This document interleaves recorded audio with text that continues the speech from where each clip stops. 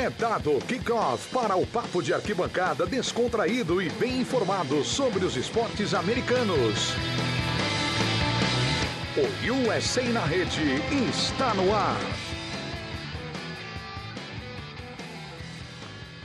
Seja muito bem-vindo, fã de NFL, fã de NBA, fã de MLB, fã de NHL, a mais uma edição conjunta do podcast USA na Rede, o seu podcast de esportes americanos do Portal The Playoffs, e a live semanal do Portal The Playoffs aqui no nosso canal no YouTube.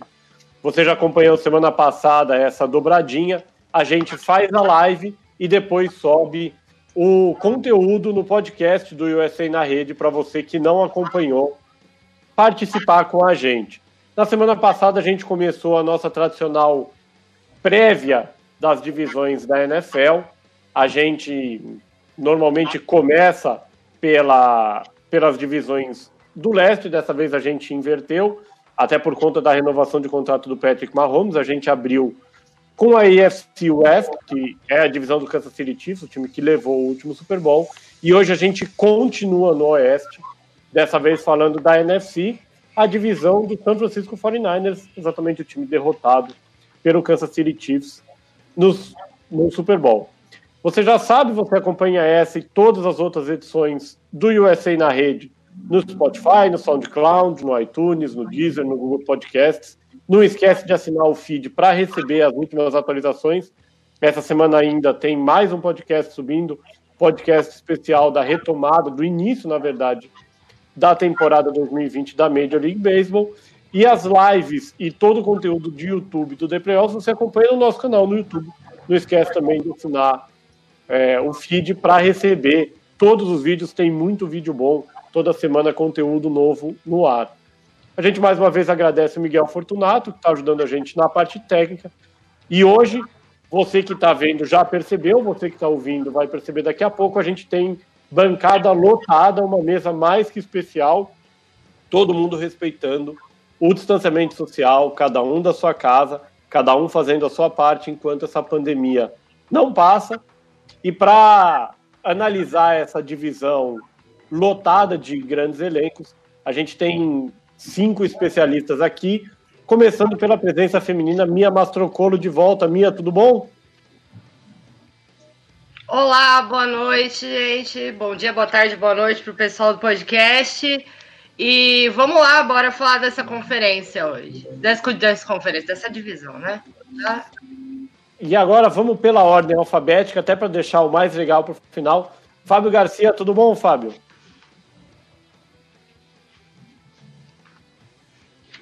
Tudo bom, Mandel? Boa noite, meus colegas de mesa.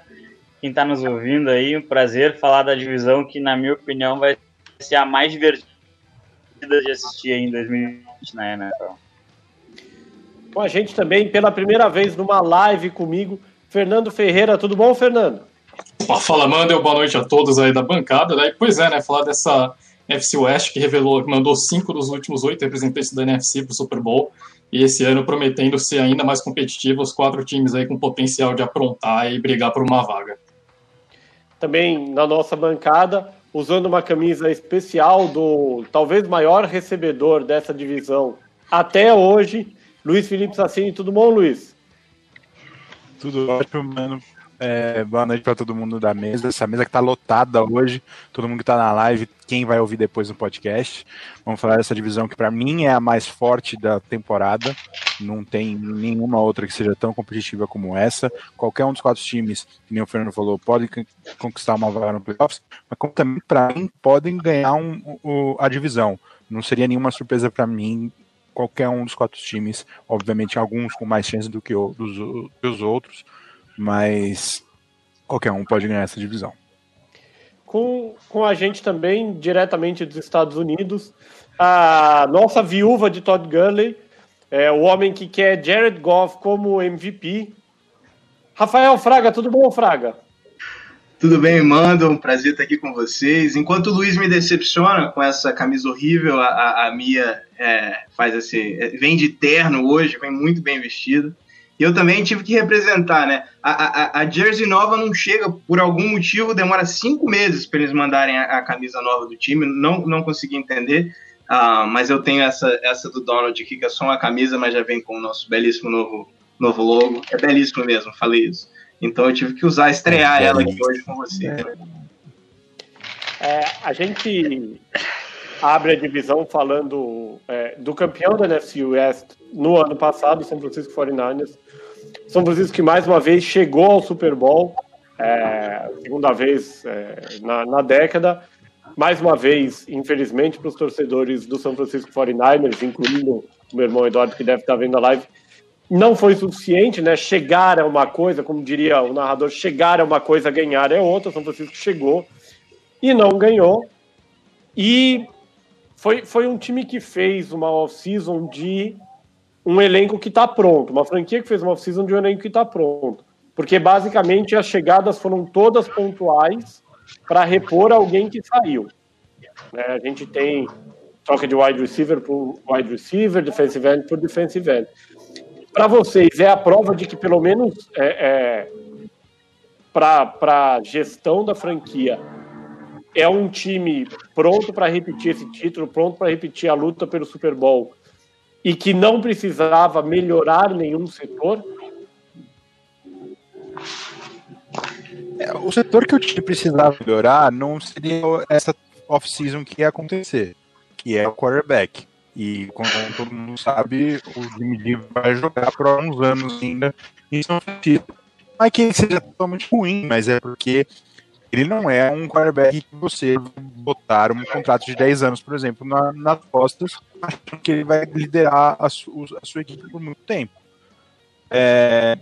Eu acredito que foram, talvez, movimentações que você pode imaginar como estranhas, né? De você perde o Forrest Buckner e aí vai e ganha uma escolha de primeira rodada e já substitui com o Javon Kinlaw. Tudo bem, é um meta jogador, mas talvez não seja do mesmo nível do Buckner. A gente vai ver como que vai acontecer. Perderam porque o Emmanuel Sanders foi um rent, né? Eles pegaram emprestado, basicamente, pagaram uma escolha de draft, 2, na verdade, para o Denver Broncos, para conseguir o Emmanuel Sanders para tentar o Super Bowl no ano passado, e aí ele foi embora, como já se imaginava, e eles conseguiram buscar um retorno no Brandon Ayuk também na primeira rodada. Me preocupou um pouco a situação do time não pegar mais escolhas no draft para tentar montar esse time, o que era uma coisa que, por exemplo, o Patriots fazia bastante, principalmente nos últimos anos de Tom Brady, em que eles perdiam peças importantes, mas eles sempre tinham escolhas para tentar repor. Obviamente, algumas vezes dava certo, algumas vezes dava errado.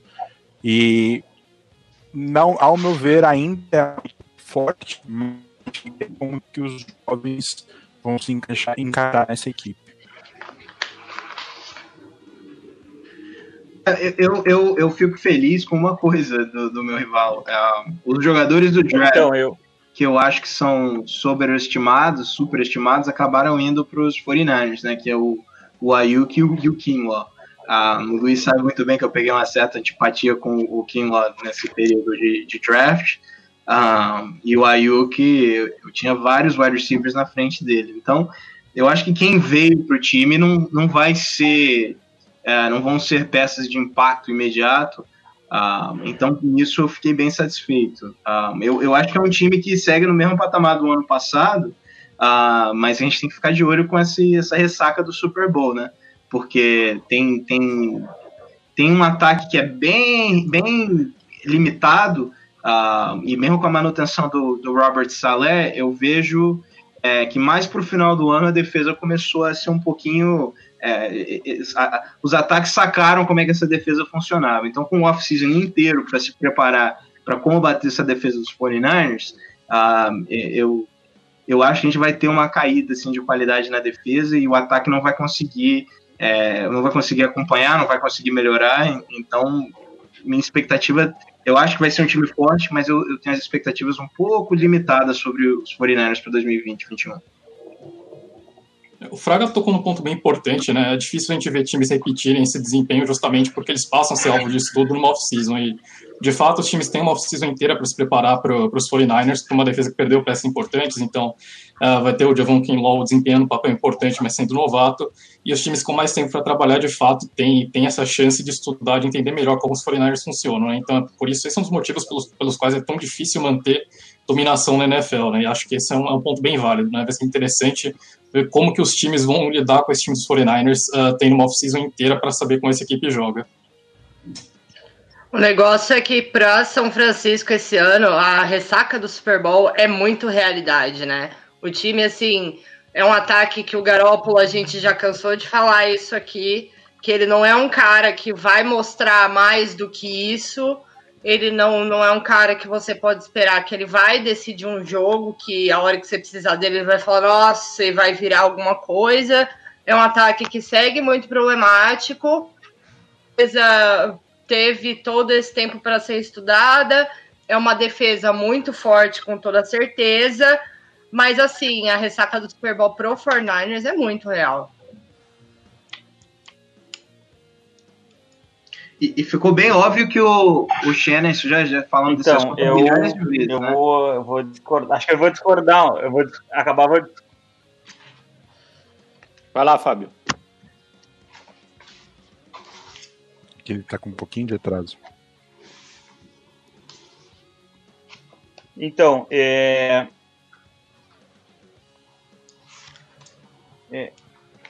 estão me ouvindo? Sim, pode ir. Sim. Caiu. Bom, perdemos momentaneamente o Fábio. Uma pergunta que eu faço a vocês também, né? Quando a gente fala em trocas e reposições pontuais, são basicamente 3 nomes. 2 vocês já citaram. É a troca do Emmanuel Sanders pelo Brandon Ayuk.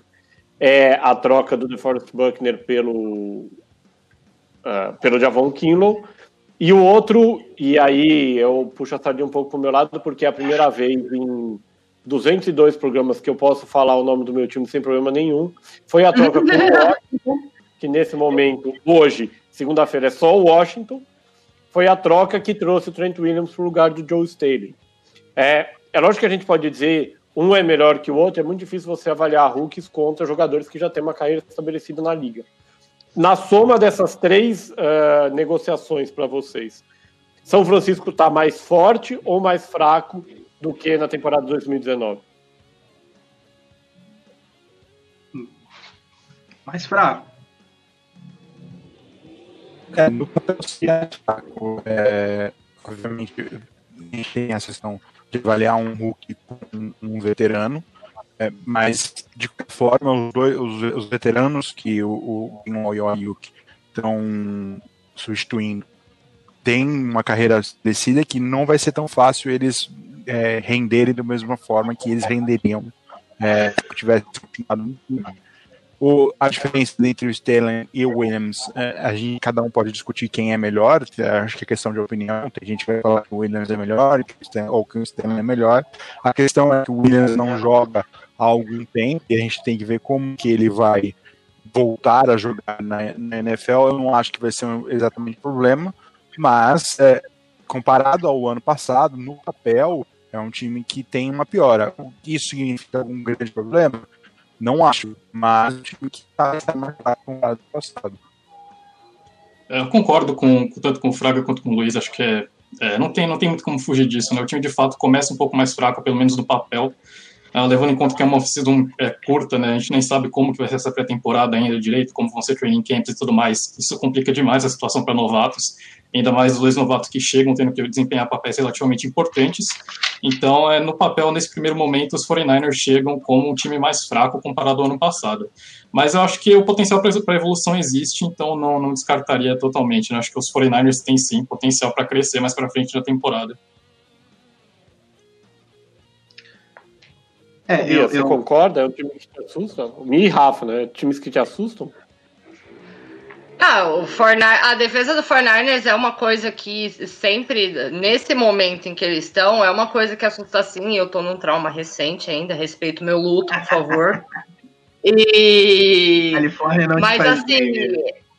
Não, pô, sacanagem. Mas assim, é um time que você olha e ele é sim mais fraco do que o ano passado. E a gente tem que ver também o quanto essa questão de não saber como vai ser o camp, etc., rolar, vão impactar nos times. Ainda tem essa parte. Eu acho que você troca jogadores estabelecidos com jogadores com potencial. O Kinlaw é de novo, um jogador com potencial, mas o Buckner era um jogador já consagrado. O Sanders, o que ele trouxe para esse ataque era um veterano, um wide receiver que sabia correr rotas, que dava uma certa confiança para o Garoppolo, e você traz um Ayuk que é um incógnito ainda. Então não tem como falar que o time melhorou. Pode melhorar? Claro que pode, mas não tem como a gente falar nisso nesse momento. De novo, você trocou jogadores garantidos para potencial. Em torno do Trent Williams seria onde você teria uma melhora, mas é o que o Luiz falou, um cara que não joga já há mais de um ano, e a gente não sabe como é que ele vai voltar, ainda mais com uma pré-temporada curta como a gente está tendo, né? O que eu ia falar era, a gente ficou bem exposto durante a sequência dos playoffs a falta de confiança no Jimmy Garoppolo do Kyle Shanahan. Então isso, eu acho que vai trabalhar contra o time dos 49ers, porque agora a gente já tinha essa certa suspeita, mas ficou bem óbvio que é um time unidimensional. Então, tendo uma off-season para preparar contra esse ataque e a defesa, de novo, uma off-season para preparar contra essa defesa, a expectativa é de que o time piore. Mas continua sendo uma equipe que tem potencial para fazer estrago como ela fez no ano passado. Lembrando que nessa semana antes da gravação a gente teve mais uma notícia impactante envolvendo São Francisco, que foi o pedido de troca feito pelo Raheem Mostert, que foi a minha adora, né, um cara que traz ótimas recordações para mim, a cara dela de quem tá bem feliz. Podia ir vestir verde e amarelo se ele quisesse.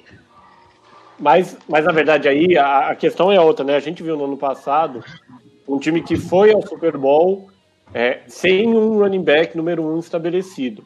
A gente tinha o Matt Breida correndo, o Mostert correndo, o Tevin Coleman correndo, e a gente tem o Jerick McKinnon correndo para a enfermaria. O Mostert pediu para ser trocado, o Breida já foi trocado, foi para o Miami Dolphins.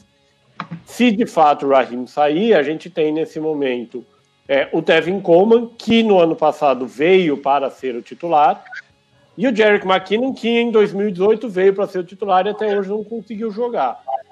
Unindo isso com a falta de confiança que vocês já falaram, que acho que não é só o Kyle Shanahan, né, que o mundo da NFL tem no Jimmy Garoppolo, que aí eu diria que não é a falta de confiança necessariamente, é o quanto se acreditava e o quanto ele entregou de fato, né? Se o Garoppolo não tivesse saído como o cara que se esperava dele e tivesse saído como o Mark Sanchez, estaria ok, a gente estaria falando ok, o Garoppolo é um cara normal, só que todo mundo esperava o Garoppolo como o Brady 2.0. Como vocês acham que isso pode influenciar a temporada de São Francisco? Esse ter running backs a menos nesse monstro de tantas cabeças? Eu confio no Shanahan. Na realidade, esse é o grande ponto. Na realidade, se você for calcular que o McKinnon jogou nas últimas 2 temporadas, eles estão atualmente com um número de running backs saudáveis igual ao ano passado. Eles têm 3 running backs de ótima qualidade, por enquanto, saudáveis que podem resolver para eles. Se o Mostert for trocado, realmente diminui o número já conhecidos, só que não é de hoje que a gente vê running backs dando certo no esquema do Shanahan. Então a gente pode aparecer outros nomes nesse que venham da equipe, que estejam escondidos no depth chart por enquanto, que possam render. É difícil a gente saber o que realmente vai acontecer com esse grupo. O grupo é bom, mesmo se perder o Mostert, McKinnon e Coleman saudáveis são melhores do que muitos times na NFL. Então não seria um grande problema. A questão do Garoppolo, obviamente, é algo que vai ser procurado durante a temporada, quanto ele vai render. todos os times já estão acostumados com o Garoppolo em São Francisco, já sabem um pouco como defendê-lo, todo mundo já vai chegar no jogo com uma tática de como jogar com o Garoppolo. A gente vai ter que ver como que ele vai reagir a essa situação, mas o Kyle Shanahan é um dos grandes mentes ofensivas da liga, então a gente vai ter que ver como que isso acontece. A estratégia é bem simples, né? Stack the box, você põe 7 no centro do campo e você põe uma cobertura dupla no Kittle. E faz eles te ganharem com o braço do Garoppolo e um grupo de wide receivers que é meia boca. A estratégia contra o ataque tá aí. Agora basta o Kyle Shanahan conseguir encontrar uma forma de armar um esquema para quebrar esse tipo de defesa e o Garoppolo executar ela. Só que no ano passado a gente ficou bem claro que se ele precisar de resolver com o braço, ele vai tremer. Então, aí que é o X da questão, entendeu? Se algum dos... O Deebo Samuel, a contusão do Deebo Samuel é muito pesada. Se algum dos outros wide receivers conseguir ser algo especial, você pode ter um ataque bem efetivo. Senão, você vai ter muita corrida de 2-3 jardas e muito third and short que eles não vão conseguir converter. É uma estratégia parecida com o que aconteceu com os Rams a partir do final do ano antepassado e no início desse ano.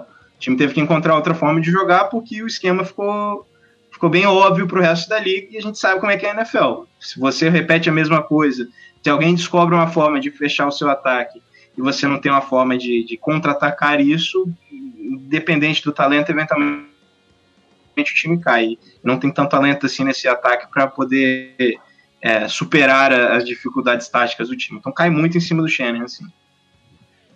Eu concordo, de fato. Como o Luiz e o Fraga falaram, de fato cai muito da responsabilidade no Kyle Shanahan. Como o Luiz trouxe, acho que a saída do Mostert não afeta tanto assim o time, porque o running back é relativamente fácil de encontrar, e encaixá-lo no esquema como o do Shanahan não é tão difícil, né? Então, os 49ers podem tranquilamente encontrar ali um diamante bruto em algum momento e encaixá-lo no esquema.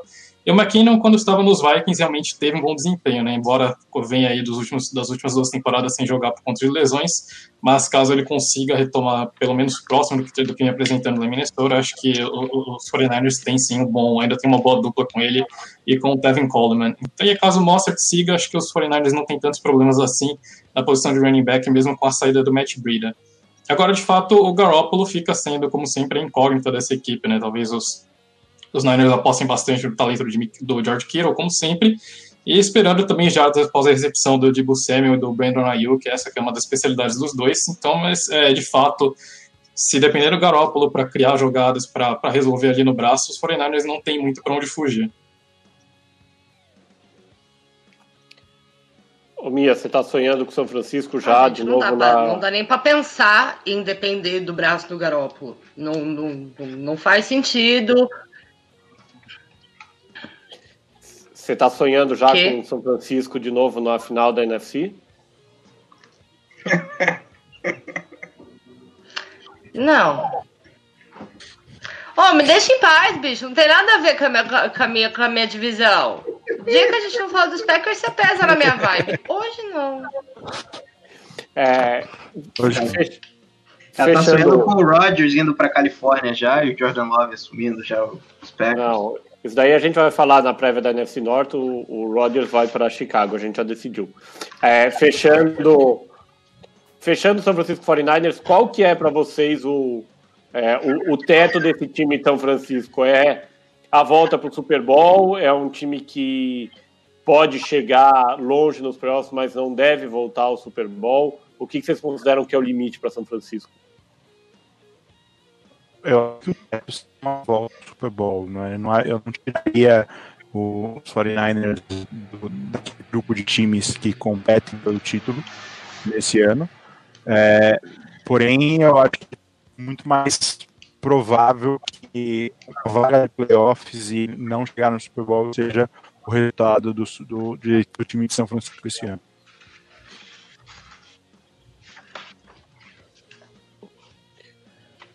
A vaga nos playoffs vai rolar com certeza. É um time forte e estruturado para isso, um time preparado para isso. Mas não acho que chegue a final de conferência outra vez, ou não teremos 49ers no Super Bowl de novo. Eu não acho o playoffs garantido pela dificuldade da divisão. Eu acho que é um time NFC Championship ou 8-8. Vai ser um dos dois. Ou eles ficam 50% no ano, ou eles vão até o final da NFC Championship.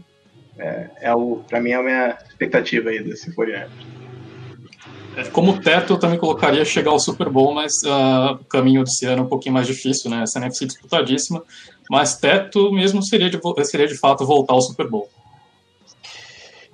Eu concordo com o Fraga, mas eu acho que o 8-8 é mais difícil do que a NFC Championship Game. Eu talvez não ache que vai chegar ao Championship Game, talvez no divisional, mas eu concordo que é um time que, dependendo do que acontecer, vai se perder pelo meio do caminho. A gente passa pro segundo colocado na NFC West em 2019, o time da escola Houdini de futebol americano, o Seattle Seahawks, do Pete Carroll e do Russell Wilson. É um time que, assim, tem, não sei na opinião de vocês, mas na minha, pelo menos, o melhor quarterback da divisão e talvez o pior grupo de recebedores da divisão.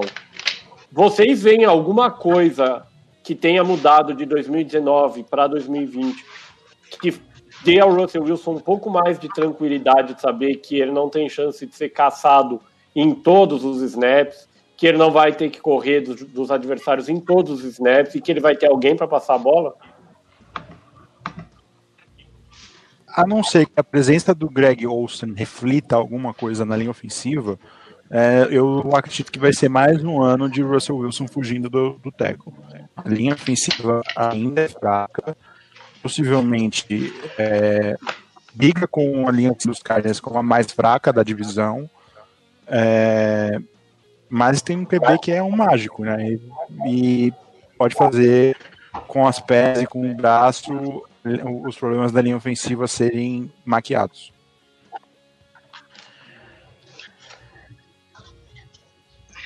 A gente bate todo ano na tecla da OL, a gente fala todo ano que ele vai apanhar aos montes, a gente bate nessa tecla todo ano ele vai lá e faz mágica e samba na cara de todo mundo.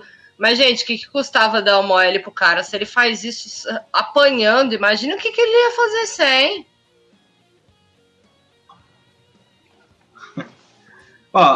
Foi mal, mas o Greg Olsen em 2020 não é reforço para ninguém. Já tem anos que ele não é um cara que joga em alto nível. E do mesmo jeito que eles fizeram do Jimmy Graham, o Greg Olsen, para mim, é do mesmo nível do Jimmy Graham há 2-3 anos atrás.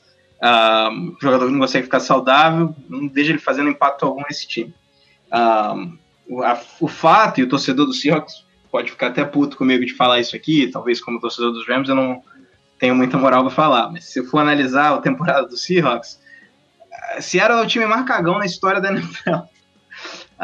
Foi muita sorte no ano passado, foi muito jogo decidido assim, por um detalhe que acabou indo do lado deles, e é impossível você repetir isso 2 anos consecutivos. Então, não era um time de playoffs no ano passado, não deveria ter sido um representante da NFC nos playoffs, eles não jogaram para isso, e quase eles levaram a divisão em cima do time que foi para o Super Bowl, foi por uma jarda que eles conseguiram fazer isso.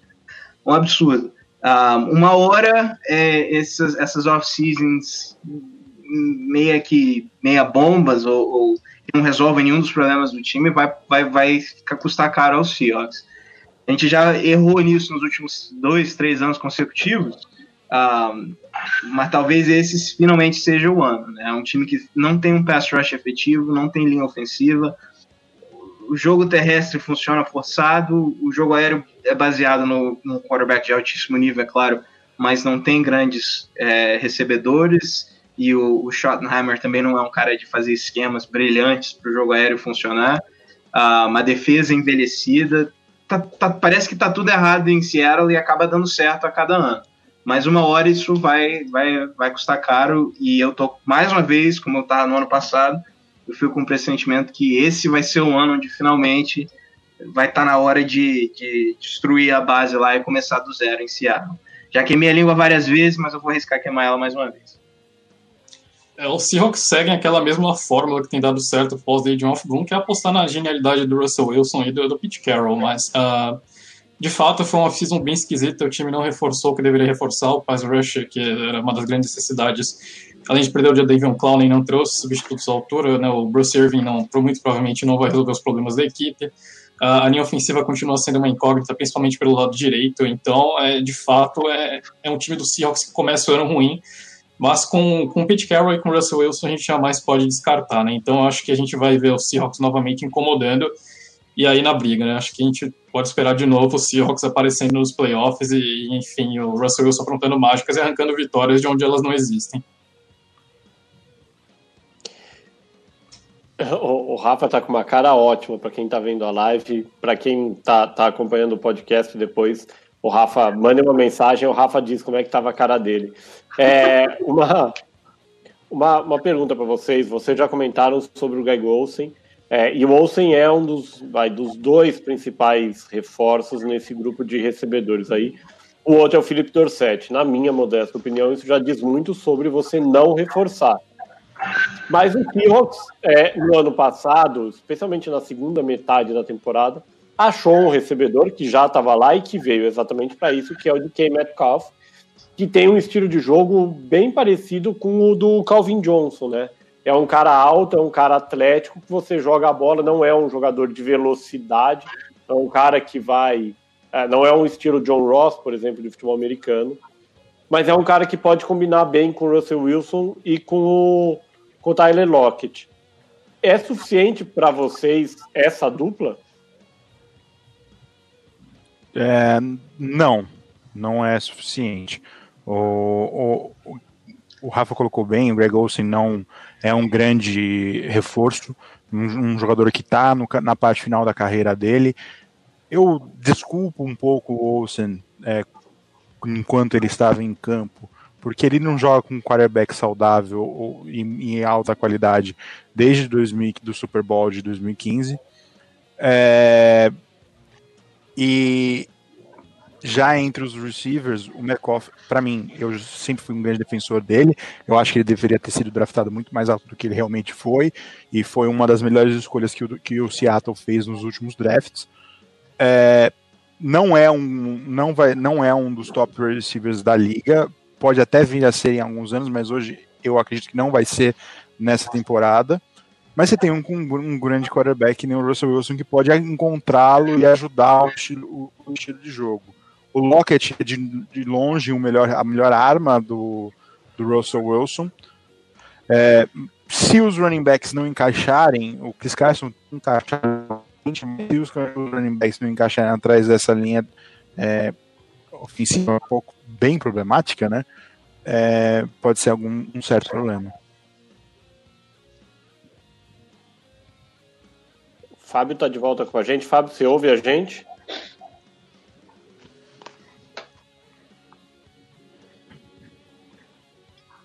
Tive um probleminha de internet. A gente falava sobre o grupo de recebedores do Seattle Seahawks e a falta de qualidade, talvez, tirando o Lockett, talvez o Metcalf. Dá para imaginar que vai ser mais uma temporada em que a gente vai ver o Russell Wilson arranjando passes para o Lockett em cobertura dupla e tripla, porque não tem outra opção?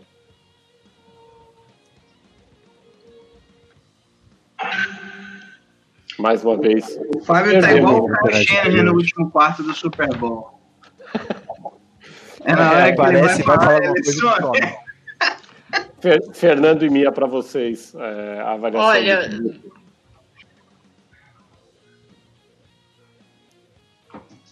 Olha, assim, o Metcalf tá longe de ser ainda a solução dos problemas de alvo do Russell Wilson. Com certeza o Lockett segue sendo a única arma real ali, né, para poder socorrer ele e que faz mágicas, mas a gente ainda tem o Russell Wilson que, mesmo já tendo tanto tempo de experiência, ainda faz as coisas que faz nessa altura do campeonato. Mas assim, é mais uma temporada se arrastando, Seattle tirando leite de pedra e chegando aos trancos e barrancos nos playoffs, porque é o que eles fazem, né? Eu acho que o Lockett e o Metcalf não seriam a solução do problema se fossem outro time, mas com o Russell Wilson acho que é o suficiente, né? Até porque o Russell Wilson é um cara que consegue tirar alvos de onde não existe, né? Então, os Seahawks tiveram problemas com lesões de tight end no último ano, mas no final da temporada ele conseguiu desenvolver uma boa química com o Jacob Hollister. O time também teve o David Moore, que aparecia de vez em quando, trouxe o Freddie Swain no draft. Então, é uma equipe que, não, obviamente, acho que não tem um grupo de recebedores fortes, mas que é o suficiente para o Russell Wilson trabalhar. E durante o jogo, ele, de alguma forma, encontra maneiras de achar esses wide receivers de menor relevância na equipe. Então, acho que o Lockett e o Metcalf são suficientes para o Russell Wilson aprontar as mágicas dele. De resto, ele sempre vai encontrar algum alvo ali no momento do jogo para decidir. Falando do outro lado da bola, Seattle sempre foi um time conhecido por ter uma defesa forte, vulgo Legion of Boom. E esse ano, a defesa que já não era brilhante no ano passado, não ganhou assim muitos reforços, né? Veio o Bruce Irvin, e veio, eu vou fazer questão de dizer de novo, porque eu tenho que aproveitar, em uma troca com o Washington, o Quinton Dunbar, que possível ou provavelmente nem vai jogar, dados todos os problemas jurídico-policiais que ele se envolveu, que dariam um programa inteiro aqui. É uma defesa forte o suficiente, assim, olhando para mim, por exemplo, o corpo de linebackers é até razoável, mas o grupo de defensive ends, por exemplo, não me empolga. É um time com um ótimo grupo de linebackers e mais um pass rush fraco. A defensive line realmente, tirando o Poona Ford, que é um cara que eu sempre fui muito fã dele, não tem ninguém que chama atenção. Então, já é um time que sofreu para encontrar um pass rush no ano passado, mesmo com o Clowney, que eu hoje em dia já não acho que é mais um grande jogador, mas é um cara que ajudava muito na pressão, e não tendo alguém para entrar na vaga dele faz a diferença. O Irving já não é mais o mesmo, já é um cara que tem muito tempo que a gente não fala do Bruce Irvin como um grande pass rusher dentro da NFL, e o Pete Carroll fez uma carreira em tirando água de pedra da defesa, né, o que ele faz. Se o Russell Wilson faz isso no ataque, o Carroll faz isso na defesa. Mas ano passado a gente já viu uma defesa bem meia bomba, e esse ano, né, o Dunbar seria o cara que vinha para ajudar, né, mas como você falou, com esses problemas extracampos aí, a gente não sabe quanto que ele vai acrescentar ao time. Então, de novo, é um time que no papel, na defesa e no ataque, para mim é um time fraco. Tirando o Russell Wilson, é um time que não tem muito destaque. Eu e o Bobby Wright, é claro, mas o Bob Wagner. Mas tirando isso, a gente não vê muita coisa. Só que, de novo, né, um time que, quando a gente acha que vai ser uma bosta, vai cavar uma vaga nos playoffs. Então, difícil de prever o que são os Seahawks. Mas, olhando esse front seven, eu não vejo de onde eles vão encontrar sacks, não, com todo respeito. Essa defesa, eu acho que é o cúmulo de você ver rapidamente o que decisões erradas te levam. O Dunbar foi uma troca errada, né? Foi certíssima. É difícil você... é difícil você saber o que iria acontecer, né? Mas eu acho que com os times, que os times da NFL podem fazer em questões de pesquisa de personalidade, tanto de jogadores que estão vindo do draft como de veteranos de outras equipes, esse trabalho poderia ter sido feito um pouco melhor, e isso acabou desencadeando a um draft um pouco estranho, porque eles poderiam muito bem ter utilizado a escolha que eles escolheram, um running linebacker, o Jordan Brooks, que poderia muito bem ter sido escolhido numa segunda rodada, para ter descido, pego mais escolhas no segundo dia e talvez pego um cornerback nesse segundo dia que traria o que o Dunbar, eles esperariam do Dunbar, né, e isso poderia ter um resultado melhor. E agora a gente vai ter que ver o que essas decisões que parecem erradas vão traduzir para o campo. Muito provavelmente vai ser uma defesa muito mais problemática do que nos últimos anos. Realmente é complicado você falar de uma defesa cujos dois principais reforços são um edge rusher veterano que teve uma passagem muito boa pelo time, mas que de fato não vive mais o melhor momento da carreira, e um cornerback que enfrenta lá os problemas legais dele com essa treta toda envolvendo aí o Dunbar e o DeAndre Baker. Mas, de fato, é uma defesa que piorou bastante. Como o Luiz disse, teve uma chance no draft e acabou desperdiçando essa escolha no Jordan Brooks. Pode ser que ele dê certo, é claro, mas no momento parece uma escolha muito ruim, ainda mais quando os Seahawks tinham bons edge rushers ainda no board, né? Acho que o Yetur Gross-Matos era a escolha mais popular ali nos mocks e ele estava disponível para os Seahawks selecionarem. O time acabou optando por selecionar um linebacker que certamente estaria disponível muito mais à frente do draft. Então, realmente, é uma defesa que faz falta um nomes, com exceção talvez aí o Bob Wagner. Tem os irmãos Griffin, que tem tido bom desempenho, mas de fato acho que não são jogadores para carregar uma defesa nas costas. Então, no geral, realmente, o lado defensivo dos Seahawks também deixa a desejar, mas de fato, com o Pete Carroll ali no banco, esse time tem sim condições de aprontar alguma. Mia, concorda? Você que também sempre teve grandes momentos com o Russell Wilson na carreira. Que cutucada. Sempre vem com a alfinetada, né? Deixa quieto, deixa aquela final de conferência para trás, por favor, deixa eu esquecer isso. Mas, assim, no papel a gente olha, a gente analisa e a gente pensa, meu Deus, o que o time vai fazer? Mas a gente tem o Russell Wilson, tem Pete Carroll, tem um Seattle que a gente nunca sabe o que vai acontecer ali. Mas, assim, o time, você olha, tem problema na defesa, tem problema no ataque, o Russell Wilson não tem proteção de novo. Eu não sei como que eles vão fazer com o sack, quem que vai fazer isso naquela defesa, ou se eles vão deixar os quarterbacks tudo solto a temporada inteira adversário. Então, assim, a gente olha e fala, putz, tá complicado, mas, né, no final das contas, a gente nunca sabe o que pode acontecer ali.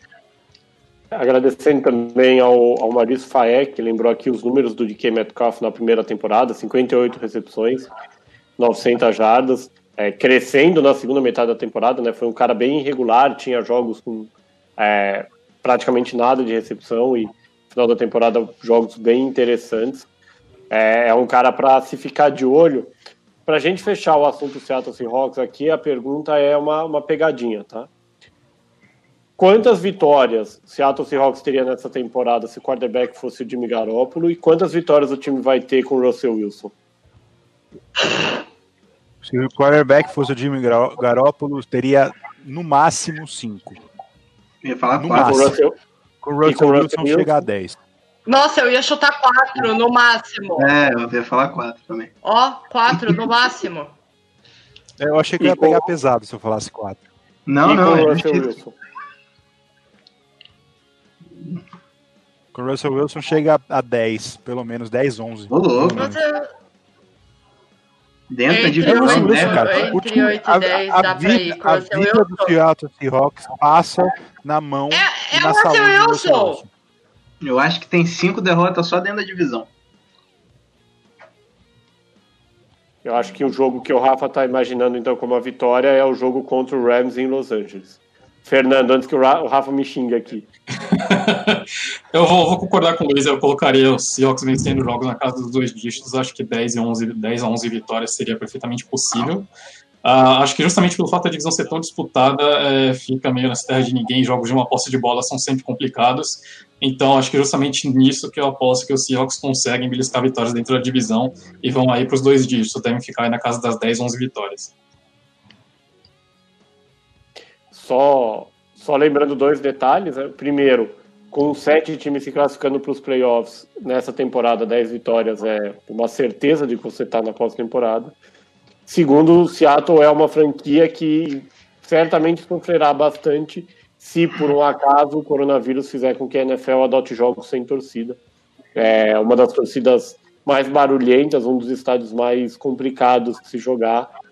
E também a gente já viu o quanto a torcida, o vento, a temperatura complicada do noroeste americano ajudam o Seattle, então é um time que torce aí por uma recuperação que permita ter a torcida em campo.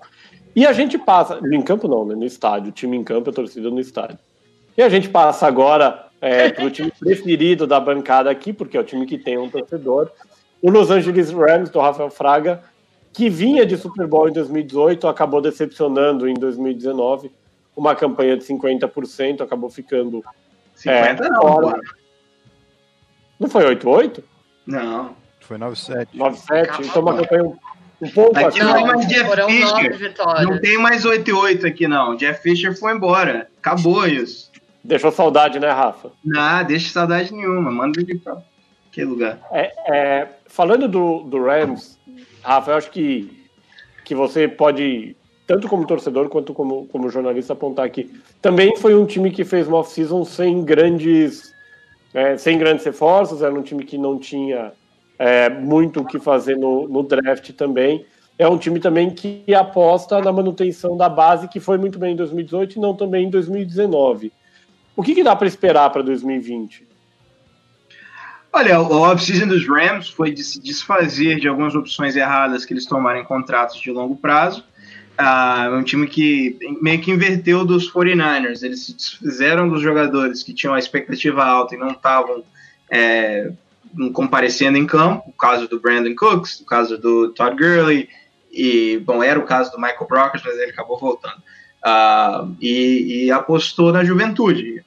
Trouxe um Cam Akers, trouxe um Van Jefferson no draft, Terrell Lewis, o Leonard Floyd, o Robinson, trouxe alguns jogadores com potencial para encaixar muito bem no que os Rams querem fazer e que não são muito caros. Então, a expectativa é de um time que joga em torno do esquema e não que esquema em torno dos jogadores. Não sei se isso faz muito sentido.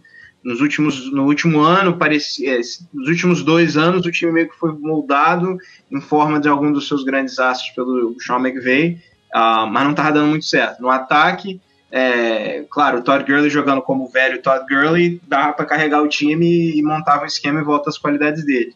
E o Brandon Cooks era aquele cara explosivo que perdeu a explosão. E na defesa, baseava todo em volta do Aaron Donald. É claro que você tem o Aaron Donald, você faz isso. Mas o restante do time não comparecia, né? Era meio que focado nesses grandes astros. Agora, me parece, a estratégia parece ser um pouquinho diferente. É um time com uma variedade de esquemas. Então, como eu estava falando dos 49ers, quando você vira um time meio que previsível e você dá tempo suficiente para o restante da NFL se adaptar e contra-atacar o seu esquema, na NFL, o resultado não vai ser muito bom para você. Então, hoje, os Rams é um time que podem mutar um pouquinho mais e se adaptar aos adversários, e é um time de esquemas e não de grandes astros. Então, de novo, como os 49ers vão depender muito da qualidade do Shanahan, os Rams vão depender muito da qualidade do McVay, né? E a diferença é a pressão. A pressão esse ano não é de... ninguém está apostando nos Rams para fazer nada. O McVay foi do grande gênio da NFL para hoje em dia é considerado um top 10, 8, 9, 10, 15 treinador. Ninguém está falando do McVay. E, no meu ponto de vista, é muito injusto isso, né?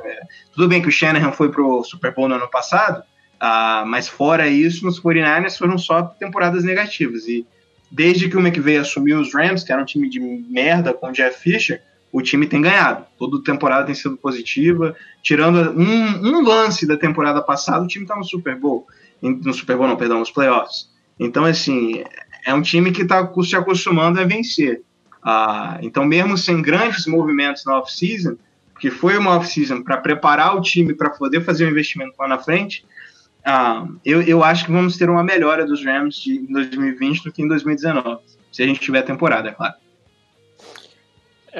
Fernando, Mia e Luiz, qual a opinião de vocês sobre um time que, para quem não é torcedor, você fala, mas o time foi pro Super Bowl no ano, teve uma campanha 9-7 no outro, ficou perto dos playoffs, mas perto de 50% ali na bolha, não se reforçou do ponto de vista de atrativos, né, de grandes nomes, e perdeu ainda o que para muitos foi o principal motor desse time no ataque, especialmente em 2018, que foi o Todd Gurley.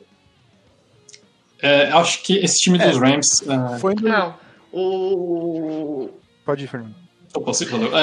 Esse time dos Rams perdeu nomes importantes. Eu acho que o time tinha uma folha salarial relativamente grande, obviamente não conseguiu o Super Bowl e precisou se desfazer de alguns nomes dessa folha salarial, né? Não é um rebuild completo, mas é uma equipe que apostou numa reformulação e de fato muda bastante a forma como o time joga, né?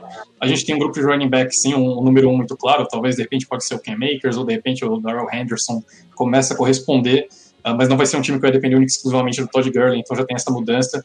um time que manteve ali o núcleo de recebedores muito bons, né? Embora, apesar da saída do Brandon Cooks, o time segue ali com o Robert Woods e o Cooper Kupp. Teve 2 tenentes que começaram a aparecer muito bem no final ali da temporada de 2018, no ano passado também apareceram bem, né? Com o Higbee e o Everett. Então, é um ataque que vai ter uma cara diferente de fato. E de certa forma, é uma incógnita. A gente não sabe como esse time vai funcionar, vai depender muito de como o Sean McVay vai trabalhar essa equipe. E na defesa mantém ali o Aaron Donald como peça principal, mas também perdeu nomes, né? Também perdeu o Dante Fowler, que teve uma temporada muito boa. E, enfim, eu tô curioso para ver como esse time dos Rams vai se sair nessa temporada. Ele vai jogando numa divisão tão complicada quanto é a NFC West. Acho que é um time que tem sim potencial para crescer, mas que no momento é uma grande incógnita, né? É um time dos Rams, de fato, com uma cara completamente diferente com relação àquela equipe que perdeu para os Patriots. Bom, eu sou fãzoca declaradíssima do... É muita emoção para falar dos Rams. Eu sou fã declaradíssima do Sean McVay, todo mundo sabe. Acho ele um cara espetacular. Acho que o fato do Rams vir esse ano sem a gente saber muito o que vai acontecer vai ser usado por ele de uma forma positiva. O Todd Gurley carregava o ataque nas costas com toda certeza. É um jogador que, assim, foi espetacular, tinha uma explosão absurda, mas que passou e, assim, ainda tem um corpo de recebedores bons. Fãzíssima de Cooper Kupp, o Rafa sabe, enche todo ano a temporada. E, assim, é um time que vai vir como uma surpresa para todo mundo, tanto dentro dessa divisão que é complicadíssima. Mas, assim, a gente não sabe como ele vai usar as peças do time, e isso vai ser muito positivo. E, bom, a defesa a gente ainda tem Aaron Donald caçando todo mundo. Então, e Jalen Ramsey. Para mim, assim, é um time que pode pode surpreender muito nessa temporada, exatamente por a gente não saber o que o McVay vai fazer. O que a gente tem que falar é que o time dos Los Angeles Rams, depois da chegada do McVay, ele era um time que ele acabou sendo um pouco de refém do brilhantismo que o Todd Gurley tinha.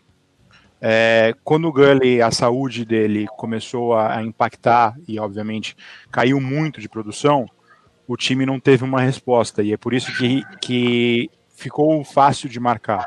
O Goff não é um QB ruim, né? Existem QBs muito piores do que o Goff, mas também existem QBs muito melhores que o Goff na liga. Não diria que é um cara que eu não gostaria de ter no meu time se fosse a opção que me dessem. É um quarterback em que você possivelmente consegue ganhar um Super Bowl com ele se você montar um time e um esquema forte com ele em volta dele. Sem o Gurley na equipe, a gente vai ficar dependendo dos novos running backs, principalmente do Ken Akers e do Henderson, eu esqueci o primeiro nome dele. Do Darrell Henderson. Eu não acho o Malcolm Brown um grande running back. Talvez num jogo de rotação de running backs, usando os 3 running backs, o Malcolm Brown possa ter algum efeito melhor do que ele apresentou quando ele era a segunda opção depois do Todd Gurley.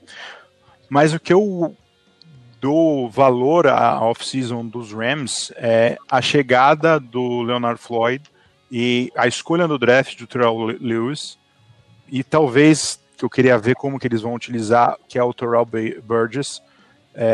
A princípio o Burgess não tem muito espaço para jogar de imediato, talvez vai ficar como um backup do Taylor Rapp, mas a chegada do Floyd e do Lewis tem um potencial de ajudar esse pass rush ser mais efetivo, e você já conta com o Aaron Donald e uma secundária que vai, se você tem o Jalen Racing, pode ser realmente bem forte e que seja a questão que defina esse time dos Rams até vencer a divisão. Eu sou muito fã do Wade Phillips, eu adoro o Wade Phillips, desde a época dos Cowboys. mas uma coisa que o Wade Phillips fazia é que ele montava o esquema dos Rams para defender, e era aquele esquema, eram as jogadas dele, e independente do que o ataque fazia, era a defesa dos Rams, era aquilo. Com o Brandon Staley é uma outra defesa, é uma defesa que vai buscar esquemas para se adaptar ao ataque, vai tentar esquematizar a abertura do Donald. No ano passado, todas as jogadas ele tinha cobertura dupla, e se não era cobertura dupla, era cobertura tripla. E não tinha nenhum tipo de forma de esconder aonde o Donald vinha, o que os Rams iam fazer, e ficava muito previsível. Hoje, a defesa dos Rams, hoje não, né? Nessa temporada, a defesa dos Rams conta com uma secundária que tem 2 ótimos safeties. O Taylor Rapp vai ter um puta ano, que foi um dos grandes destaques do ano passado.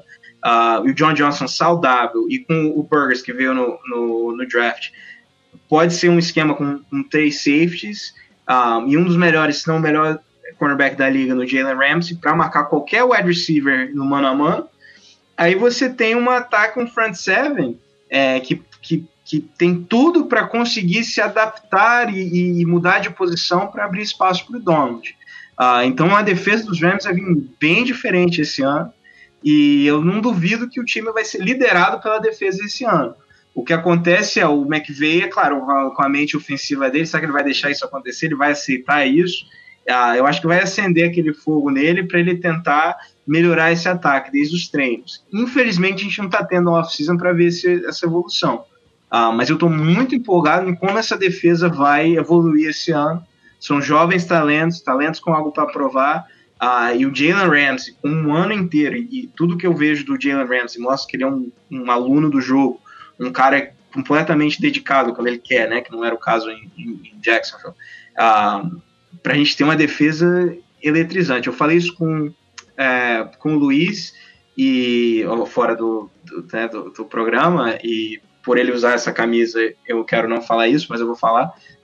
O time dos Broncos, de alguns anos atrás, aquele time que com um ataque fulminante foi ao Super Bowl, foi humilhado pelos Seahawks, remodulou o time, teve um ano decepcionante, e no outro voltou com um ano com um time focado na defesa, e o ataque fazia o que tinha que fazer para vencer os jogos. Eu não estou falando que isso vai acontecer com Los Angeles, mas eu vejo uma transição semelhante para esse ano.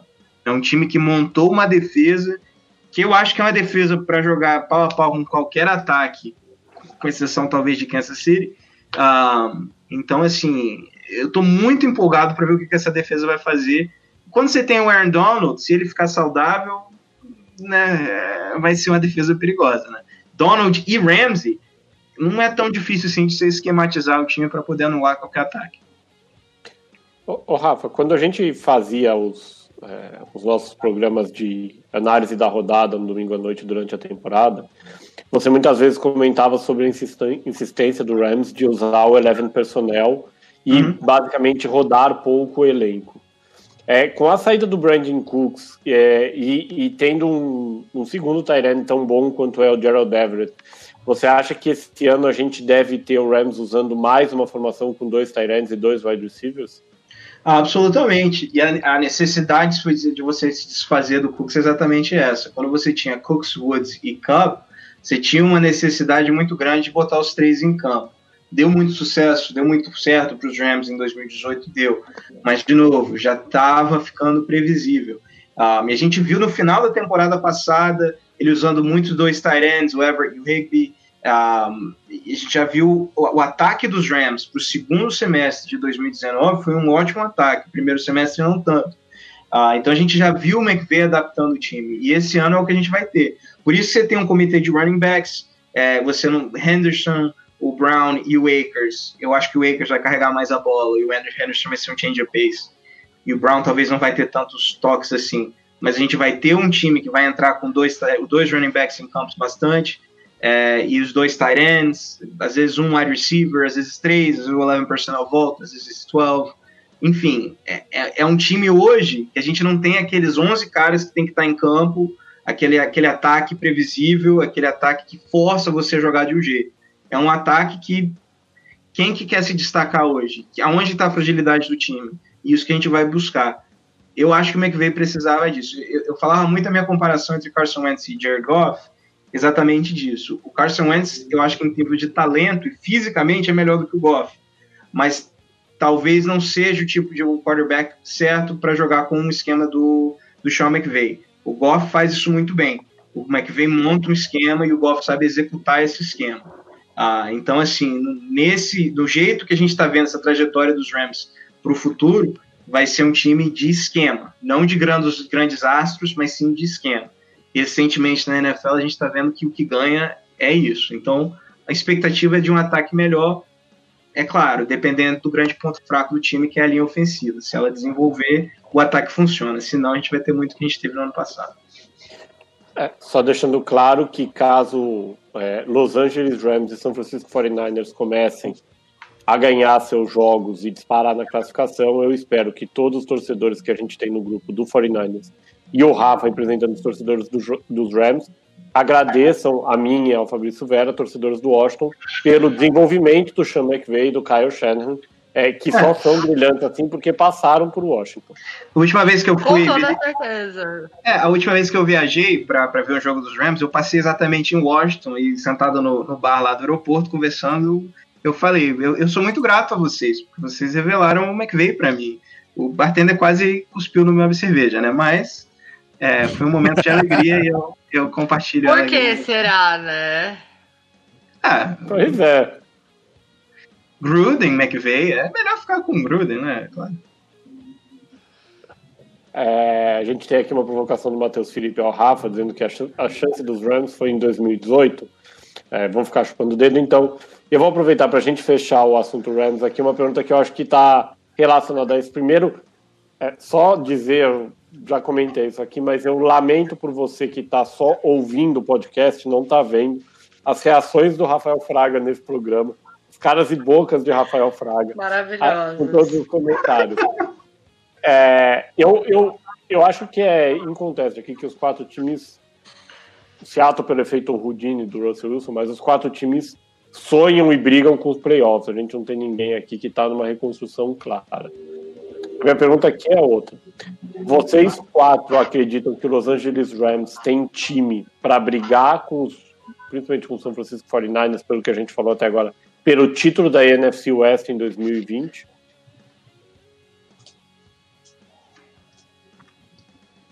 O Rafa tá esperando alguém responder para ele responder depois. Então, se alguém dos outros quiser começar, o Rafa agradece.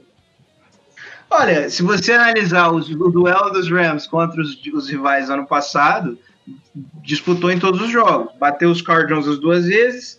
Se o Greg da former leg, aí, o leg quebrado, tivesse acertado aquele chute, tinha batido o Seahawks nos 2 jogos. Agora ele é leg quebrado? Ele era o Greg da leg. Ele não era o Master, não sei o quê? Tucker 2.0? A praga o voodoo de New Orleans estragou o homem. Vou fazer o quê? Entendi. Agora a culpa é do Saints. Saquei.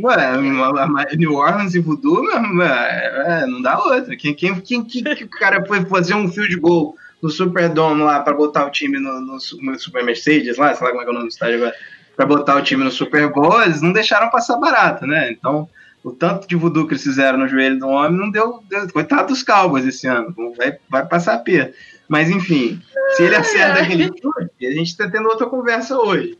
Mas, enfim, disputou. E quanto os 49ers também. O primeiro jogo, eles meio que tomaram conta. Mas no segundo, uma ou 2 jogadas e os Rams batem os 49ers. Então, assim, vencer a divisão, não vou falar que vai vencer, talvez fique até em 4º. Mas competir, tem time para competir, sim. Competiu no ano passado e esse ano, eu sei que perdeu grandes astros, mas eram grandes astros que não estavam rendendo. Então, eu acho que o time vem melhor e vai bater de frente com os outros 3, com certeza. Isso eu concordo. É um time que com certeza tem chances para bater qualquer um da divisão, mas do mesmo jeito que como pode acabar caindo sendo a 4ª campanha da divisão, e assim, a 4ª campanha nessa divisão pode ser muito bem um 8-8, 9-7, 7-9 na pior situação.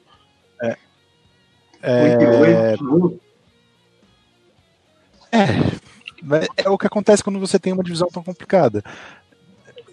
Você tem um time que é liderado pelo Russell Wilson, que desculpa, você nunca pode tirar ele da linha, ele da situação ali da briga. Você tem um time que está bem formado e bem treinado pelo San Francisco 49ers e tem um time chegando no Arizona Cardinals que para mim pode ser a grande surpresa da temporada. Então, do 7-9, 8-8, 9-7, acho que qualquer um desses resultados é possível para mim, como também acima disso. Abaixo para baixo, já acho que já seria um pouco surpresa e até um pouco decepcionante baseado no que essa defesa pode ser e o que esse ataque pode ser caso os running backs encaixem do jeito que o McVay espera. Olha, acho que assim... aqui não tem Jeff Fisher. Tirar qualquer um desses times da briga da divisão é pretensão. Acho que ainda mais o fato da gente não saber o que o McVay está planejando para esse ano vai ser um ponto muito importante. Pode sim brigar pela divisão. Goff é um cara que se der uma apertada, eu acho que talvez ele vai. Ele precisa de uma proteção decente, mas fora isso, ele faz o dele, não é um QB, nossa, maravilhoso, Patrick Mahomes da vida, mas é um cara que ele faz o dele. E assim, se ele diversificar e manter versátil o ataque, dá para ser um time para brigar demais. Acho que é um time que fica assim, acima do 8-8 e que vai brigar, encher o saco de todo mundo nessa divisão aí. Fernando. Concordo com meus colegas de bancada que acho que realmente por ser uma divisão tão complicada, tão difícil, acho que esse delta nessa variação é muito grande, né? Então é perfeitamente possível que os Rams fiquem abaixo de 50%, como também o time acabe tendo aí vitória nos 2 dígitos, né? Provavelmente os jogos da divisão serão bem apertados, né? Vários jogos decididos por uma posse de bola, e aí nisso sempre acaba virando de certa forma uma loteria, né? Então acho que os Rams brigam sim pelo título da divisão. Acho que todos os times têm condições de aparecer ali na disputa, mas não vejo como favoritos, mas sem sombra de dúvidas estão na briga. Lembrando que o Rams tem uma motivação extra também em 2020, especialmente se a gente tiver jogos com torcida, que é a inauguração do SoFi Stadium, é o estádio que vai ser a casa do Los Angeles Rams e dos adversários do Los Angeles Chargers a partir de 2020, e que vai ser a sede do Super Bowl 56 em fevereiro de 2022. Mas é real, né? O Chargers não vai jogar em casa enquanto não voltar para San Diego, desculpa. Ficou provado na última temporada e vai acontecer de novo esse ano. Voltar para San Diego pode ser mudar para qualquer cidade, né? Quando você vai dividir, especialmente dividir com um time que já já jogou em Los Angeles no passado, fica muito complicado o negócio. A gente pode dá uma saudade da musiquinha, né? Dá uma saudade da musiquinha, né? Musiquinha? Do San Diego Superchargers. Só queria poder você cantar a musiquinha só minha. Pois é. Para quem estiver ouvindo isso em podcast, imagine a Mia dançando com as mãozinhas e cantando. Mexendo as mãozinhas, assim, foi muito legal. Pois é por isso que a gente recomenda que vocês acompanhem a live na segunda-feira. Vamos passar pro time que ficou na lanterna na NFC West no ano passado, na temporada 2019. Não sei se vocês concordam, acho que foi quem fez a off-season mais impactante, talvez a que mais traz evolução para a franquia, né? A gente fala aqui de os Seahawks perdido, o Rams no processo de liberar jogadores com grandes contratos que não renderam, o São Francisco nessas ações pontuais. E, Fernando, acho que dá para dizer que a melhor troca da temporada foi a troca, pelo menos por enquanto, antes que joguem, foi a troca entre o Arizona Cardinals e alguém que se travestiu de Bill O'Brien para sacanear o Houston Texans. A troca coloca o Arizona Cardinals com o melhor grupo de recebedores da liga para você, Fernando? Só um adendo, acho que não seria alguém fantasiado de Bill O'Brien, né? Acho que seria o contrário. Se fosse uma movimentação que fizesse sentido, aí eu alguém fantasiado, mas acho que a movimentação foi perfeitamente dentro do personagem. Mas realmente foi a grande movimentação da off-season, né? Aliás, fico feliz de poder abrir sobre os Cardinals, porque pessoalmente sou empolgadíssimo com essa equipe para 2020. Foi uma equipe que evoluiu bastante no final da temporada. Eu estava bem empolgado para ver como seria essa chegada do Cliff Kingsbury à NFL. E no final do ano, acho que ele começou a dar um pouquinho mais de identidade que ele queria aos Cardinals. Então, eu quero ver ele colocar um pouquinho mais as asinhas para fora nesse ano, como vai ser o segundo ano dele com o Kyler Murray. Então, estou bem empolgado para ver essa equipe. E a chegada do DeAndre Hopkins foi, de fato, a cereja do bolo, né? Os Cardinals conseguiram uma movimentação absolutamente fantástica. Acho que nem mesmo em uma simulação de Madden daria para fazer uma coisa dessa, mas enfim. Aconteceu e os Cardinals fizeram um bom draft, conseguiram a Isaiah Simmons na primeira rodada, depois o time trouxe reforço para a linha ofensiva na terceira, então realmente foi uma off-season fantástica para os Cardinals, né?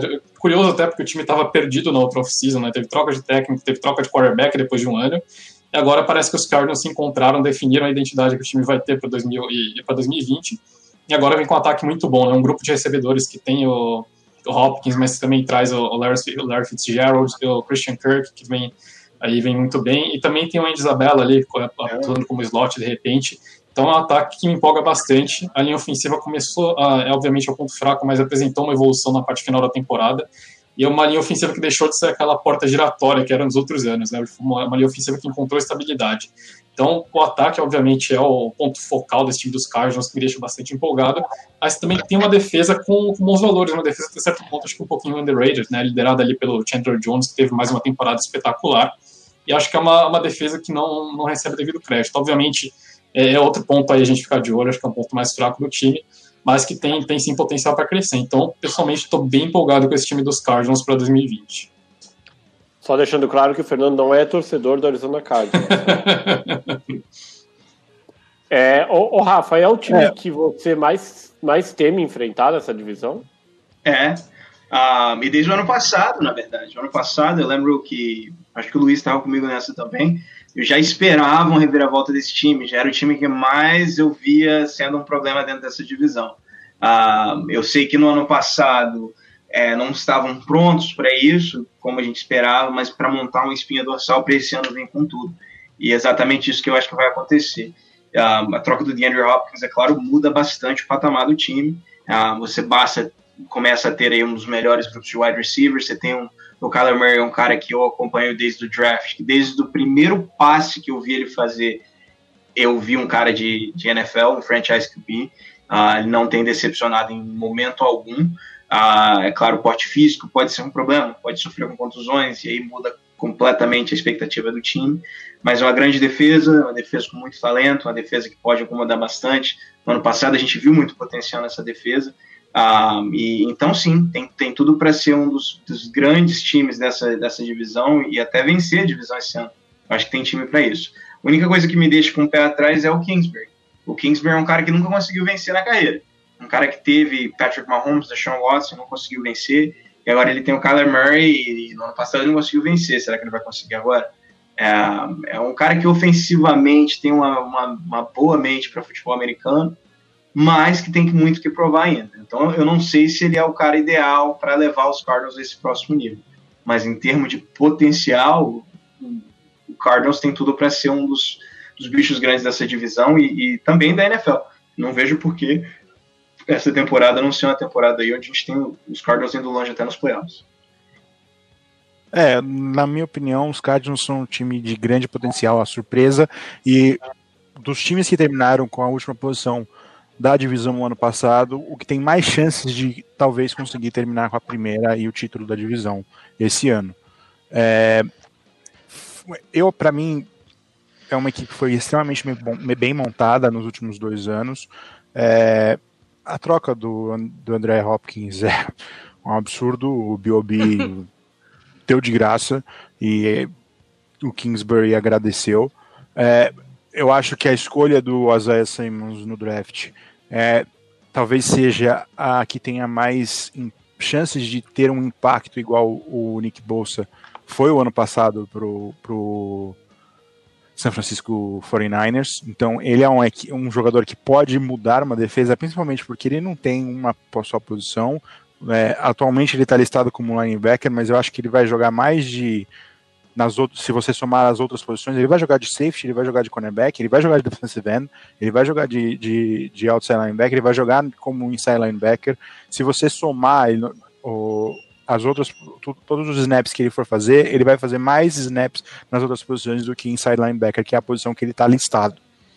É um time que vai poder girar muito, tem profundidade no elenco na defesa. Se o Simmons for jogar de safety ou qualquer outra posição, entra o Hassan Reddick. Se ele joga de linebacker, entra o Jalen Thompson. Ou se ele está ocupando a posição de cornerback e ele sai, entra o Byron Murphy. Eu acho que o impacto desse jogador vai ser imenso e a gente vai ver uma mudança nessa defesa que vai ser impactante do mesmo jeito que deixar Kyler Murray jogando com Fitzgerald, DeAndre Hopkins, Kirk, Isabella e Kenyan Drake. Eu gostaria só que eles tivessem escolhido um tight end para desenvolver nesse draft, que eles não fizeram. De resto, eu acho que eles foram brilhantes. A linha ofensiva a gente pode falar que é realmente um problema. Para mim, o Fernando tinha falado que talvez a defesa, se eu entendi direito, seria o ponto mais fraco. Eu acho que, na verdade, é a linha ofensiva. Porém, quando você tem um Kyler Murray que eu acho que pode desenvolver, ele pode maquiar alguns problemas da linha ofensiva. Você vê o DJ Humphries tendo um salto de qualidade que ele não teve nos anos anteriores quando ele jogou com o Kyler Murray. O Gilbert não jogou a temporada inteira o ano passado, mas jogou pouco, sofreu com lesão, e a gente tem o Josh Jones, né, que veio de Houston, chegando, e eu acho que em algum momento da temporada ele vai conquistar uma titularidade e vai causar um impacto nessa linha ofensiva, transformando esse time muito perigoso, com um potencial grande de ser a grande surpresa da temporada. Mia, tá quietinha, você tá com medo também do Cardinal já? Olha, eu acho que assim, é um time que ele veio se preparando para isso. No ano passado, etc., a gente viu que é um time que estava se preparando, estava se ajeitando, estava se montando. Aí veio o Texans, deu de brinde de André Hopkins para ele por 2 balinhas e um pirulito, e assim, transformou esse ataque, que já era um ataque que estava vindo bem estruturado e bom, num ataque muito forte, com um potencial absurdo. A OL, para mim, é o ponto mais problemático do Cardinals hoje. Então, assim, se reestruturar essa OL e der uma ajeitada no que falta para finalizar esse time, ninguém segura. A gente tem o Kyler Murray, né? Todo o processo de seleção dele foi muito louco. Vai para MLB, vai para NFL, vão mandar o Rosen embora para trazer o Kyler Murray. E no primeiro ano ele mostrou que a escolha, no mínimo, era certa, que ele é um cara que tem mais sentido comandando esse ataque do que o Rosen. Lógico, pode ser que daqui a 10 anos eu queime a minha língua, mas hoje, aparentemente, é isso. Com agora um ano a mais de desenvolvimento, apesar de não ter tido a chance de treinar na off-season por enquanto, por conta do coronavírus. E com esse reforço, né, ter o Kenyan Drake o ano todo, e 2, ter o DeAndre Hopkins também, e o desenvolvimento que vem do Kirk e do Isabella, que são jogadores que também estão ganhando mais rodagem. Qual que é para vocês o limite, o teto do Kyler Murray? É um cara que pode brigar por MVP? É um cara que vai brigar para se consolidar como um dos top 5, top 8 quarterbacks da NFL? Ou ainda é um cara que pode ter os problemas de segundo-anistas que a gente viu em alguns jogos do Goff tendo, que a gente viu o Josh Allen tendo, que a gente viu no comecinho da temporada do Carson Wentz tendo também? É mais um ano de desenvolvimento para ele ainda. Segundo ano, que é tão crucial no desenvolvimento do quarterback, né? Tem aquele famoso sophomore slump, então é bem normal um quarterback cair de rendimento no segundo ano. Mas, por outro lado, o Murray está numa situação ideal, né? Acho que ele chegou num time que foi planejado para ele, né? Trouxeram um técnico de air raid, Então, justamente para facilitar esse desenvolvimento dele, ele chegou para um time que já estava montado para ele, né? Ao contrário do Rosen, que parece que caiu meio de paraquedas, né? Os Cardinals viram o Rosen despencando no board, ele acabou sobrando e foi selecionado, né? Mas com o Murray parece que o time sentou e de fato estruturou um planejamento para trazer esse quarterback. Então, ele tem todas as ferramentas para dar um salto de qualidade nesse segundo ano. Eu acredito que é um ano para ele se consolidar de fato ali no top 10 de quarterbacks da NFL. Acho que MVP é um pouquinho cedo para a gente falar no Kyler Murray ainda, mas acho que esse é o ano que nós não veremos um sophomore slump do Kyler Murray. A gente vai ver um salto de qualidade, ele deve de fato se consolidar ali entre os 10, possivelmente até entre os 5, de repente num teto ali, eu diria que um top 5 de quarterback da NFL, a gente veria o Kyler Murray. Só respondendo o Guilherme, que está até o comentário dele aqui, o Max Williams é um bom bloqueador, mas ele não é um tight end que você vai querer ter como seu principal tight end da equipe para jogar, fazer passes, utilizar bem no playbook, como o Kittle ou o Higbee é às vezes utilizado, o Gerald Everett é utilizado no Rams. É um ótimo bloqueador, mas não passa muito mais Nada disso. Mais que isso, né? É um bom número 2, talvez número 3, para você ter no elenco. Por isso que eu gostaria que eles tivessem draftado um tight end, principalmente algum que tinha mais foco em receber do que bloquear. Eu vejo o potencial do Murray. Mas porque seria muito interessante pro Cardinals desenvolver um tight end agora, que ele tá se montando, que ele preparou um time pro Murray. Então, assim, desenvolver um tight end aqui para trabalhar nesse ataque, já agora de começo, ia ser uma coisa muito importante pro time. Foi vacilo. Eles não foram ajudados pelo board, principalmente pelo New England Patriots e o Green Bay Packers, selecionarem alguns tight ends muito mais cedo do que eles deveriam. Isso, obviamente, atrapalhou os caras se eles tinham algum plano de draftar tight end. Quando chegou a hora de draftar tight end no quarto round, já tinham saído Desculpa, qual é o nome do cara que foi para o Deguara, que foi para New England, não, foi para Green Bay, já tinha saído o Asiasi, que foi para New England, saiu um outro, New England pegou 2, saiu o Albert, eu não vou tentar falar o nome dele agora, que eu preciso treinar, o Albert O, que foi para Denver, e aí ficaram sem opções, mas dava para ter achado alguém na quarta, quinta, sexta rodada para tentar desenvolver como um tight end de recepção. Rafa, fala sobre o melhor quarterback da divisão. O melhor quarterback da divisão é o Russell Wilson. Não vou discutir, não. O segundo a camisa dele a minha tá usando.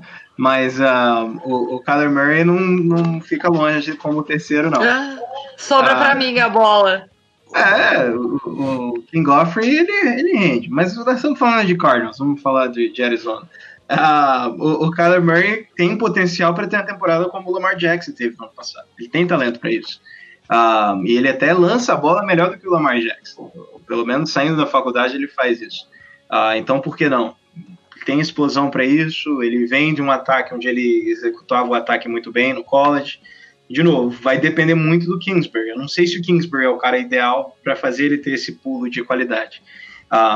Sobre tight ends, quando você tem DeAndre Hopkins, Christian Kirk, Larry Fitzgerald, Andy Isabella, talvez a posição de um tight end recebedor não é tão necessária. Eu gostaria de ver um passe curto, seguro para ele, sim, mas o Fitzgerald pode fazer essa função muito bem na idade que ele tem hoje, né? Passar essa confiança para o Kyler Murray. Então, assim, eu acho que a linha ofensiva é um problema e o nosso ouvinte aí, eu não lembro o nome agora, falou do Max Williams. Talvez o Max Williams ajude a maquiar um pouquinho, junto com a versatilidade, a mobilidade do Kyler Murray, as fragilidades na linha ofensiva. Mas ofensivamente, eu vejo a possibilidade desse pulo, dessa evolução dos times dos Cardinals. Eu repito, já falei 300 vezes, eu vou falar de novo. O único ponto em que me deixa com o pé atrás é o Cliff Kingsbury. Eu gostaria de ver ele como um coordenador ofensivo na NFL de sucesso antes de ele ter esse cargo. Eu acho que ele recebeu esse cargo sem méritos algum. E quem tem algum argumento contra isso, por favor, estou esperando. De novo, é um cara que veio de grandes programas no college, teve ótimos quarterbacks e nunca conseguiu vencer. Nunca conseguiu revolucionar um time, fazer o time dar aquele passo para frente. E é literalmente isso que a Arizona está precisando. Uma pena o Bruce Arians não tá lá mais. Se o Bruce Arians fosse o head coach hoje, eu botaria os Cardinals como os favoritos da divisão. Mas como ele não tá lá, como é o Cliff Kingsbury, como a gente tem o Vance Joseph, que é o coordenador defensivo, se eu não me engano. Isso, que para mim é o maior problema do time. O Luiz pode falar muito melhor do que eu sobre a qualidade do Vance Joseph em montar um esquema. Então, eu acho que é um time com muito talento, como eu repito, talento para ser um dos melhores times da NFL, tem um quarterback nível de MVP, tem o melhor grupo de recebedores, fazer uma campanha longa para os playoffs. Mas a comissão técnica me deixa com o pé atrás. O torcedor dos Cardinals, que me desculpe, eu gosto muito do time, tenho respeito, acho que tem muito potencial, mas eu acho que briga ali com o Seahawks na parte de baixo da divisão por causa dos treinadores. Para fechar aqui, uma pergunta, o Luiz estava na semana passada, ele já pegou essa, uma pergunta over-under que está tão na moda nas casas de apostas nos Estados Unidos. Over-under, ou seja, acima ou abaixo de 8 vitórias e meia, o Arizona Cardinals nessa temporada. Ou seja, 9 vitórias acima, 8 abaixo. Over, 9 vitórias. Over. Também vou de over aqui. Eu ponho over em todos os times dessa divisão, que é impossível, mas... Fazer o quê?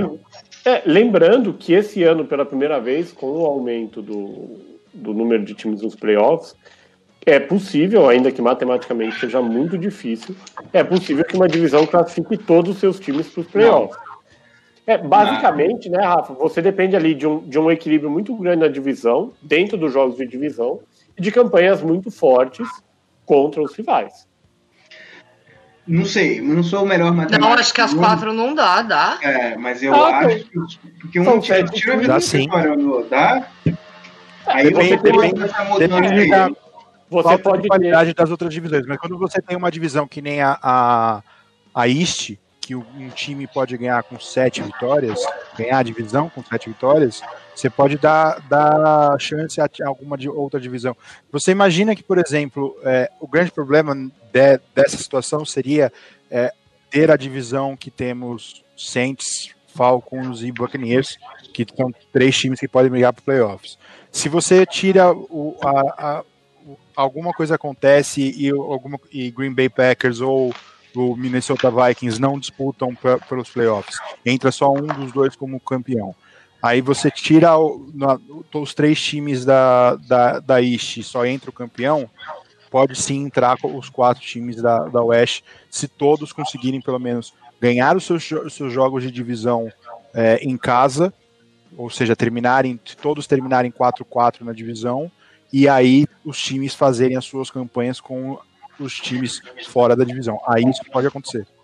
A freguesia de Cardinals e Seahawks não permitem isso acontecer. E com essa profecia de Rafael Fraga, que certamente a gente vai cobrar depois da semana de 17, caso a gente tenha uma temporada regular, a gente encerra aqui essa 7ª live do YouTube do Portal The Playoffs e a edição 202 do podcast que tem na rede, o seu podcast de esportes americanos do Portal The Playoffs. Essa live, essa edição do podcast, que tiveram a segunda das 8 prévias das divisões da NFL, com a NFC West do Los Angeles Rams, do Rafa, do Arizona Cardinals, do Seattle Seahawks e do San Francisco 49ers, que foi o vencedor da NFC em 2019 e briga para voltar ao Super Bowl. Lembrando que você acompanha todos os vídeos do The Playoffs no canal do YouTube, assine o nosso canal para você receber todas as atualizações e todas as edições do podcast USA na rede, no Spotify, no SoundCloud, no Google Podcasts, no iTunes, no Deezer. Assina também as notificações, assina o feed para receber as atualizações. Eu, Gabriel Manda, me despeço agradecendo mais uma vez ao Miguel Fortunato, que ajudou a gente na parte técnica, pedindo a você que, por favor, continue saindo de casa com consciência, usa máscara, álcool gel, distanciamento social, e agradecendo a nossa bancada, começando mais uma vez pela Mia Mastrocolo. Mia, foi um prazer.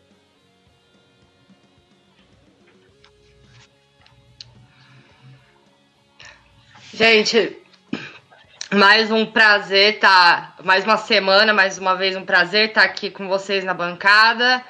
Mantenham o distanciamento social, se cuidem, lavem as mãos e vamos que vamos. E semana que vem a gente está de volta. Rafael Fraga, o nosso barbudo mascarado, direto dos Estados Unidos. Foi um prazer, Fraga. A barba escapa por baixo, assim, é uma situação complicada. É isso aí, galera. Usem as máscaras, sejam responsáveis, fiquem em casa quando possível e acompanhem aí os Rams. Aaron Donald, Defensive MVP mais uma vez, Sean McVay, coach do ano. Não vou falar que o Goff é MVP, porque eu falei ano passado e deu muito errado. Mas isso aí, rumo ao retorno do Oeste. E esse ano eu vou estar lá no SoFi, eles vão abrir o estádio, eu vou estar lá num jogo, tomara que contra o jogo contra os Patriots, para mim poder comemorar muito, descendo a porrada no Cam Newton e rindo muito dos Patriots, que eu esperei já 20 anos para tirar onda com eles, e esse ano vai começar a década das piadas. Fernando Ferreira, pela primeira vez dividindo a live, foi um prazer, Fernando. Valeu, Mando, valeu todo mundo, é um prazer estar aqui, então é isso, a gente reforçando aí os cuidados, usem máscara, lavem as mãos, cuidem-se, só saiam de casa se for realmente necessário. É isso aí. Esperamos que tenhamos uma temporada de NFL esse ano para a gente continuar discutindo. Valeu e até uma próxima. Luiz Felipe Sassini. Luiz, a gente se vê no decorrer da semana na gravação do podcast especial da volta da MLB, mas foi um prazer mais uma vez a discussão da NFL. O prazer foi meu, obrigado para todo mundo que compartilhou da bancada comigo. Eu peço desculpas àqueles que vieram falar comigo durante a semana, pedindo para eu fazer uma comparação tão boa quanto Buffon e Muralha, que nem eu fiz na semana passada, mas não deu, não tem uma comparação tão boa que nem essa. E aí a gente se vê no podcast da MLB, que também está chegando, graças a Deus. É isso, pessoal. Até semana que vem. Um abraço.